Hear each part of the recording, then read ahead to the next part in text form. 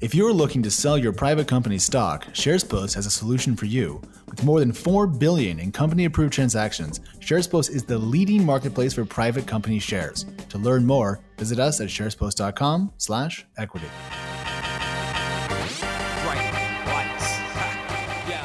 Hello and welcome back to Equity, the TechCrunch Venture Capital Focus podcast. My co-host isn't with me today, but I have a special guest, Revolution Ventures partner Clara Sieg, in the studio with us. Welcome to the studio, Clara. I'm sorry that it is a mess, but I hope you can get past that. We're really excited to have you today. Yeah, excited to be here. And the studio actually looks great. All right, so today we're going to discuss investing outside of traditional VC hubs. Revolution, if you guys aren't familiar, is a venture capital firm founded by the AOL founder Steve Case. Sounds like it was about 15 years ago that you guys sort of got going. Why don't you tell us just what Revolution focuses on? Yeah, sure. So we started in 2005 when Steve left AOL. Really began as his family office investing off of his balance sheet. Over the next 5 years, we invested about $500 million across a bunch of early stage investments that turned into later stage stuff. And then around 2010, we decided to institutionalize, largely because we got to a point from a family office perspective where we could do new early stage investments at the exclusion of following on in existing portfolio companies, or do follow-ons at the exclusion of new stuff. So raised a later stage growth fund. That's when I started working with the guys. And then a venture fund, and we now have a Rise of the Rest seed stage fund as well. So it's about $1.5 billion under management across the platform, really supporting companies from day one up through growth stage. And what sort of companies are you looking for? Yeah, so part of our thesis is focusing on investing outside of sort of the hotbeds of venture capital.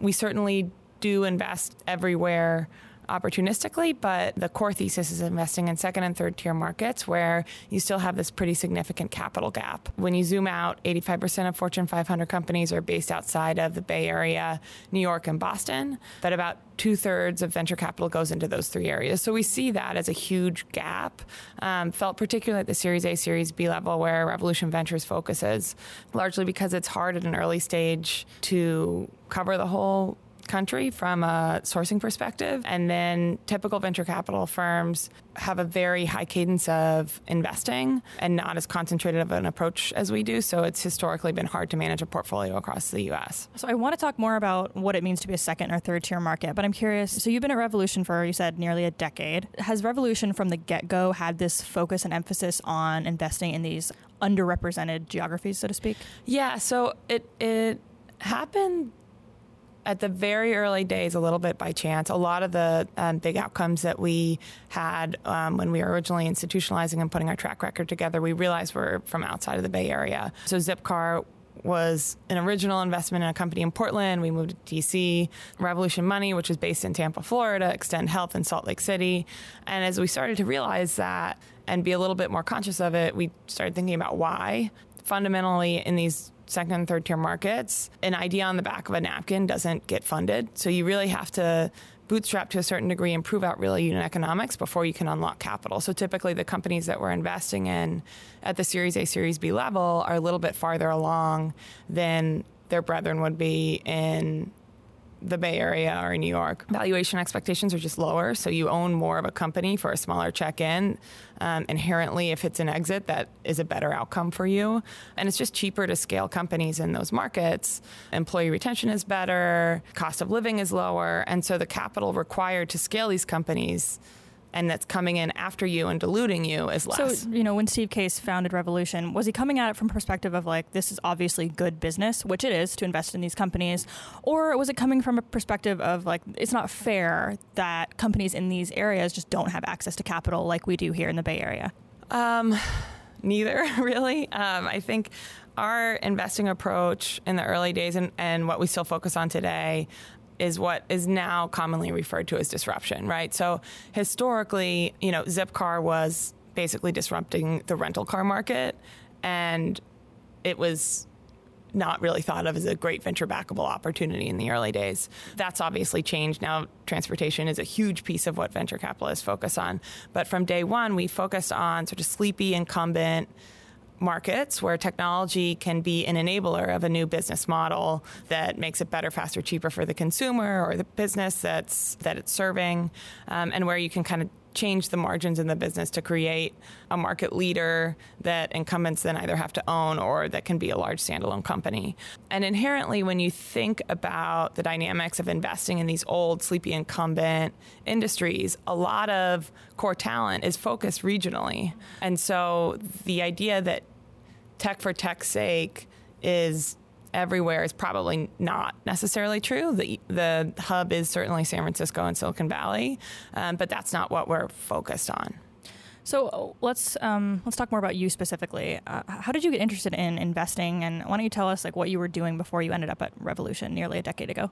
So I grew up in Pittsburgh, Pennsylvania, which I highlight because it's a market that's really good for us. There are a lot of dynamics about the city that have changed tremendously since I grew up there, even because of the university system and technology advancement. I came out to the Bay Area to go to Stanford, got a degree in economics, largely because my dad was a math professor and he made me do math all the time. So that was an easy part, but I thought it was growing up, it was all very theoretical, and econ was the first time that it sort of overlapped. And I think investing is very similar in the sense that you're applying numbers and real intellectual rigor and quantitative analysis, but at the early stage, there's still a lot of applicability in your life and a real humanistic component to it, which I really enjoy. Right out of school, I did investment banking at UBS and the leveraged finance and financial sponsors group. That was at the height of the meltdown in 2008. We quickly rebranded to UBS restructuring. It wasn't a great time to be in investment banking. A handful of us left to start our own firm, which ended up being a little bit of a disaster. And I started working for one of my old bosses from UBS, largely because I needed a job and didn't want to move home to Pittsburgh, although I do think it's a great market for investing. In that capacity, still in an advisory role, started working for Steve.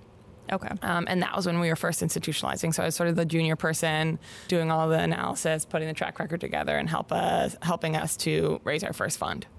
So you spent your entire career either in investment banking or now in venture capital investing? Yeah. Since college. Okay. Yep. So how did you end up meeting Steve? Were you interested, given your background growing up in Pittsburgh, were you interested in kind of helping and supporting companies in these other markets, or was it just sort of like a chance meeting?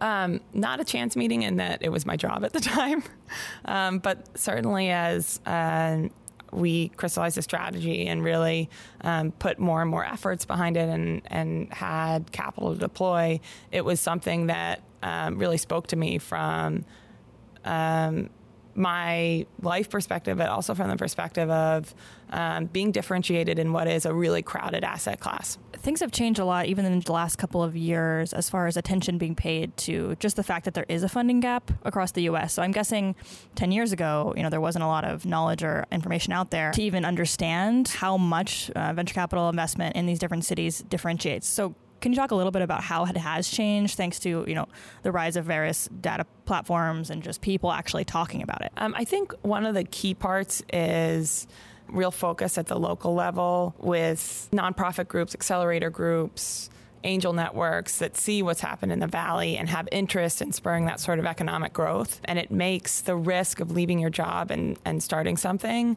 lower when historically there was zero funding provided at that very early stage. And that's great. The challenge now is that regional funds can't support significant capital for a long period of time. So you do need the bigger checks sort of from coastal firms to come in and offer support in that regard. I think it's gotten somewhat easier to identify, but at the end of the day, at the Series A, Series B level, a lot of it, while a component of it certainly is the market size, the opportunity, et cetera, so much of it is the person and the founder that when you don't have strong ties to those regions and can't diligence the person and understand their network and capability for hiring, recruiting, et cetera, it's more challenging and frankly higher risk levels if you're not integrated with that community. Yeah, I think it's similar to how, the last few years we've really come to realize that there's a major gap in funding for female founders. But the amount of capital actually going to female founders is not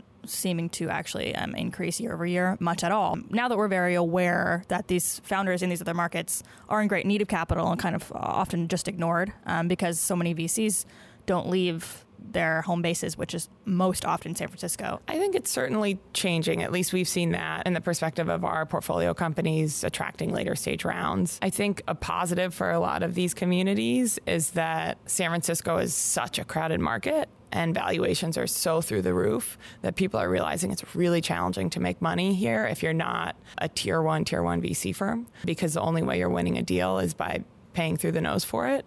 And then the degrees of freedom that you have, both from the perspective of strategics or next round of financings, when you price things that high, are far lower. Right. It's extremely competitive for VCs to get deals, and it's also extremely competitive for companies to hire here. So there are a lot of reasons why people are moving away. So let's talk about this. You called it a tier one, tier two, or higher tier, lower tier market. So what is a tier one market? San Francisco. And New are there York. any other? So San Francisco, New York. I think LA is quickly becoming one, though there's still a little bit of a capital gap there. Boston, I would view in most areas as a tier one market. Okay, and what's a tier two market? Austin, Seattle, Denver, Boulder area, Chicago, Washington, D.C. Is a tier three market just pretty much anywhere else where there's... I don't think we get... I would say tier two, tier three sometimes blend. I think there are core tenets of what we look for in markets that we view as emerging and really interesting. One, a university system that throws off talent every year. So we can use Pittsburgh, my hometown, as an example. Carnegie Mellon and University of Pittsburgh are great sources of talent. Historically, what used to happen in Pittsburgh is that talent would be trained and then leave. Now with Google, Amazon, Facebook, Uber all having pretty big corporate locations there, the talent stays. And then the kind of third part that we view as really important is a supportive angel and accelerator and seed stage environment, so that, again, the risk of leaving your corporate job is not so big. And importantly, if your startup doesn't work out, you can go back to that corporate job. And having a pool of talent that's around that you can hire from is really important. So just to reiterate, you need to have a really great university system, probably a few nearby. You need to have corporations based there so that you have people, obviously, who are there in the first place, who are able to leave and then maybe go back. What's the third ingredient that you need? The third ingredient is, for the most part, having some sort of existing talent base with specific industry and expertise. So in Pittsburgh, there's a lot of robotics and AI. Right. So you might see, because of that, you founders spin off their own robotic startups. Yeah. So what are some of the, I guess, second tier up and coming hubs, maybe aside from Pittsburgh, that you're really interested in, that you see becoming a top tier market? Yeah, we spend a lot of time. Raleigh-Durham, we think, is really interesting. Similar dynamics as Pittsburgh. Milwaukee-Madison area is actually really That's interesting. not one I've heard anything about. University of Madison is there. You don't realize how much consumer talent is actually there, and like big corporate. You have Kohler, you have Epic, and it's a really great cost of living there. And the state offers really interesting tax incentives for investors and for companies. So it's a more business-friendly state to operate in. So do you travel around to these cities a lot? Yeah. And when you're doing that, are you meeting with accelerators? Are you meeting with angels? Like, how do you go about sourcing deals? Part of the way we're able to kind of canvas the whole country, and obviously we miss stuff all the time, is we've spent the past decade really focused on building this leading brand, investing everywhere, and spending time in market, boots on the ground. Steve has dedicated a ton of his personal time and capital to getting on a bus and shining the spotlight on these different markets and meeting with key stakeholders. And for us, that's a great source of deal flow and brand awareness in those markets. And it's really just nurturing that. When you put dollars to work in emerging markets, the key stakeholders in those markets really remember you. And so when the 2 or 3 opportunities every year that are high quality come up, we're top of mind, and they know that we take the opportunities seriously. And we may not end up investing, but we'll certainly spend time with the companies and give them a real shot. So you mentioned a bus, but there really is a bus. Yes. That now is this part of the Rise of the Rest Fund? Yeah. That does that bus. So why don't you tell us a little bit about the Rise of the Rest Fund and this bus that travels around? Yeah, so the bus came before the Rise of the Rest Fund. As we continued to kind of work on building our brand and supporting these different ecosystems, and really because it's a passion of Steve's, And he really believes that this is the way that America's economic engine will continue to be a world leader. He started doing 5 cities at a time, getting on a bus, spending a day in the city, meeting with key players in the city, doing a pitch competition, spending time with different emerging startups, and really shining a media spotlight on it so that it becomes more attractive for people who are frustrated living in San Francisco because they can't afford a house, let alone a 2-bedroom apartment, and see the opportunity elsewhere. Yeah. I mean, it certainly worked. Revolution is a brand that certainly anyone who pays attention to the intersection of finance and tech is aware of, and probably, beyond that as well. Have you been on this bus yourself? I have, yeah. What's it like? It's really fun. And I think it's a great way to see a city and really understand how that tech ecosystem works. And I would say it's really positive for the city too. But to get back to the question around the Rise of the Rest seed fund. So after doing that a number of times, every city he went to, he threw a pitch competition, he put in $100K, and then was following on, and also met a lot of interesting other opportunities at the seed stage through that. So decided to wrap a fund around it. It's a little bit different from the Revolution Ventures and Revolution Growth Fund, which are both institutionally backed, very concentrated approaches, where on the venture side, we're really only doing 3 to 4 deals a year, and reserving 1 to 2x per portfolio company. So really putting a lot of dollars and a lot of capital, a lot of concentration of our time and energy and kind of network and company building. Whereas the Rise of the Rest Fund is more focused on sort of community building in the sense that they're putting checks to work very frequently, smaller dollars. They have over 100 portfolio companies. You're just trying to help these people get started, yeah, have a little bit of capital, exactly. Sort of hit the ground running. Okay, so you got the Rise of the Rest Seed Fund, which is investing, in a lot of companies. You have got the Revolution Ventures Fund, which is like your flagship. And that's what you said, Series A, Series B? Series A, Series B, typically in the $3 to $10 million range. Historically, I've done a lot of consumer, but we also do stuff on the enterprise. And then you have the Growth Fund. So that's making just a few deals per year. What size are those deals? $20 to $50 million initial check sizes. So the firm itself is pretty much stage agnostic, kind of goes across the board with different funds. And doesn't invest, consumer enterprise does invest in anything. Do you guys really, is it just about the opportunity, or is there a little bit of a focus? Yeah, so because of where we're investing, we have to be generalists by nature, just because of the need to be opportunistic when interesting things come out of more niche geographies. That said, I spend most of my time doing consumer stuff. A lot of branded consumer. We've done a lot in marketplaces. I also do a lot in fintech and insurance. And then some of my partners spend more time on enterprise stuff.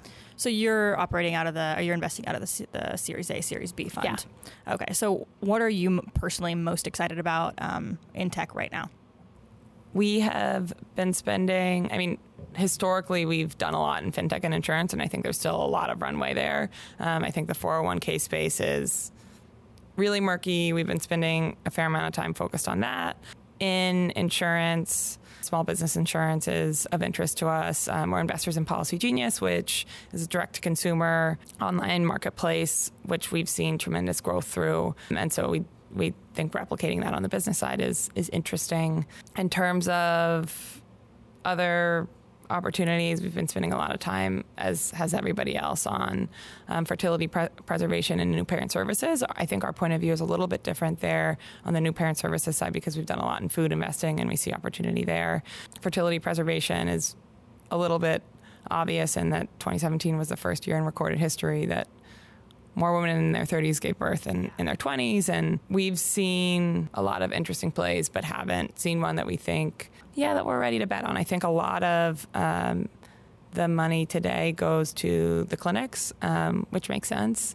And that is more of a private equity roll-up strategy, which we're obviously not suited to do out of a venture fund, but continuing to monitor stuff on that. So as you said, you're based in San Francisco. How big is the team here in SF? There are only 3 of us. Okay, so it's just a few of you guys. But it sounds like you travel a lot. You're kind of making your way around to all these different parts of the U.S. We're trying to find deals. We're headquartered in D.C. We've got about 70 folks back there. San Francisco was started really just because my partner David Golden and I both live out here. And the trade was sort of, we'll be on the plane all the time, and that's fine, but we'll also have a small San Francisco office. We've added another person to the team, a VP, Graham Ober, who's wonderful. And really the evolution of it is that everybody comes through here when they're fundraising, regardless of where they're based. So it's actually more efficient than being in DC for top of funnel a lot of the time. And then in terms of supporting our existing portfolio companies, being able to connect them and really serve as a validator for them to later stage, more Valley-centric funds is helpful. And then as we think about different themes that we're investing in, investing against, it's helpful to be informed by what's going on here. So not only are you able to connect them with later stage funds, but you're also able to meet with founders kind of when they're making their way through town. Yeah, it sounds exactly. like. So why do you want to be based here? My life is here. Yeah. It's pretty simple. Yeah, so you've been here since Stanford then. Yeah, I've been out here since 2004, so it's been a while. Do you think Revolution has plans to double down on their SF presence at all and kind of expand the team? Yeah, I mean, we cover it. We don't need to grow it demonstrably. I think DC is always going to be the real center of gravity for us, which is important because a lot of the industries that we invest in are heavily regulated. And while venture capitalists historically sort of stiff-armed regulators, we think it's a really critical part to investing and can be a real moat for our businesses. So we spend a lot of time focused on policy and helping our companies navigate the regulatory landscape. So does Revolution look outside the U.S. at all? We have some Canadian investments. I think it's covering the entire U.S.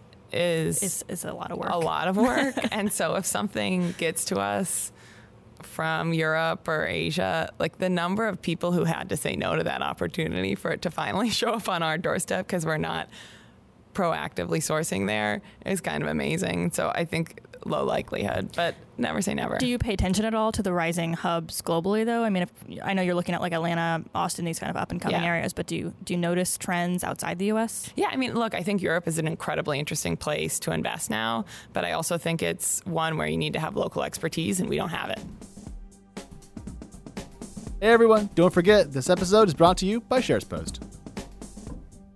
Okay, so transitioning, I kind of want to talk about just the struggles of founders that are in these other markets. So, of course, what Revolution is doing is great because you guys are showing up where they are and you're letting them pitch to you. You're investing the seed, which is incredibly helpful to these ecosystems. But a lot of investors that are based in SF want to invest in SF companies. As much as they won't admit it, I think that's pretty true throughout the industry. So what do you think about that? I think that's true.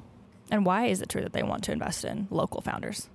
For somebody who's on a plane all the time, that's not the most enjoyable thing in the world. And are there definite positives to being able to walk down the street and grab coffee with a founder once a week? Yeah, I don't think that happens in reality, but the idea of it certainly is great. And the ability to go to board meetings and connect them with other portfolio companies that are right in market, that's great. I think that's changing, as we talked about. And when you think about sort of the struggles of investing outside of the Valley, I think a key part of scaling companies obviously is hiring and not having enough local talent and not knowing where to source talent from and how to recruit it is a struggle and a challenge. But again, I think as the cost of living in San Francisco and New York becomes prohibitively high, we've seen more and more talent want to move home or want to move X, Y, Z. And it's actually a great recruiting strategy for us where LinkedIn is a very powerful tool,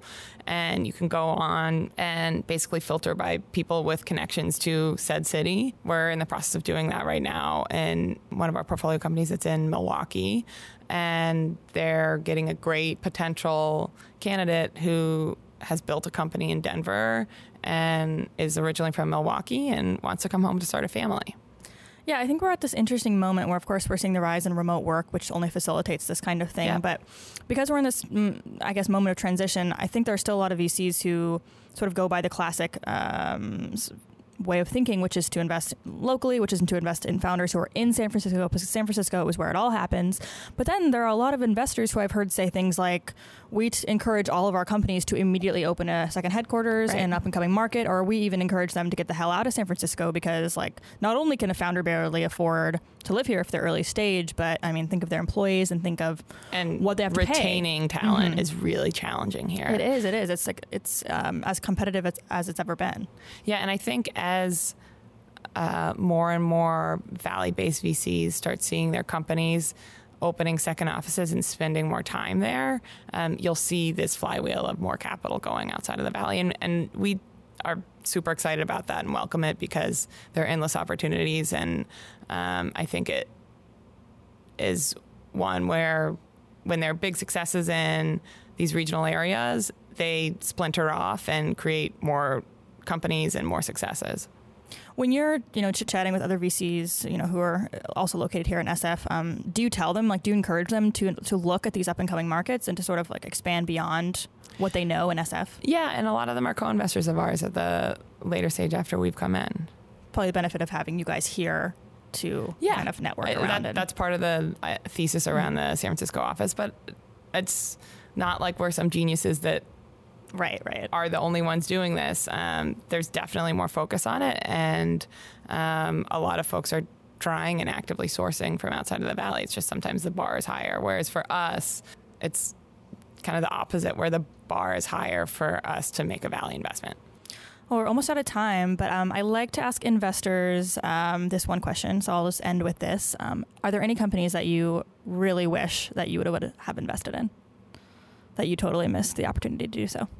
From a consumer perspective, I wish I had invested in the Series A of Goop because we looked at it and passed on it. And I read it obsessively, shop from it obsessively. Mm-hmm. Why'd you pass? I think there were questions around how universally adopted that sort of tone would be. Mm-hmm. And I think it's expanded pretty dramatically and really healthfully. And health wellness is such a big focus now, and it's something that we've focused on since day one at Revolution. You know, in the way back time machine, having invested in things like Lime Guyam and Runkeeper, et cetera. So yeah, that's one that personally I see every day, and I'm like, oh. Well, it was great to have you on, and thanks so much. Hopefully we can have you on again next year. Appreciate it. All right, bye. All right, everybody, thank you for listening, and a big thank you to our producer, Christopher Gates, our executive producer, Henry Pickavet, and we will see you all right here next week.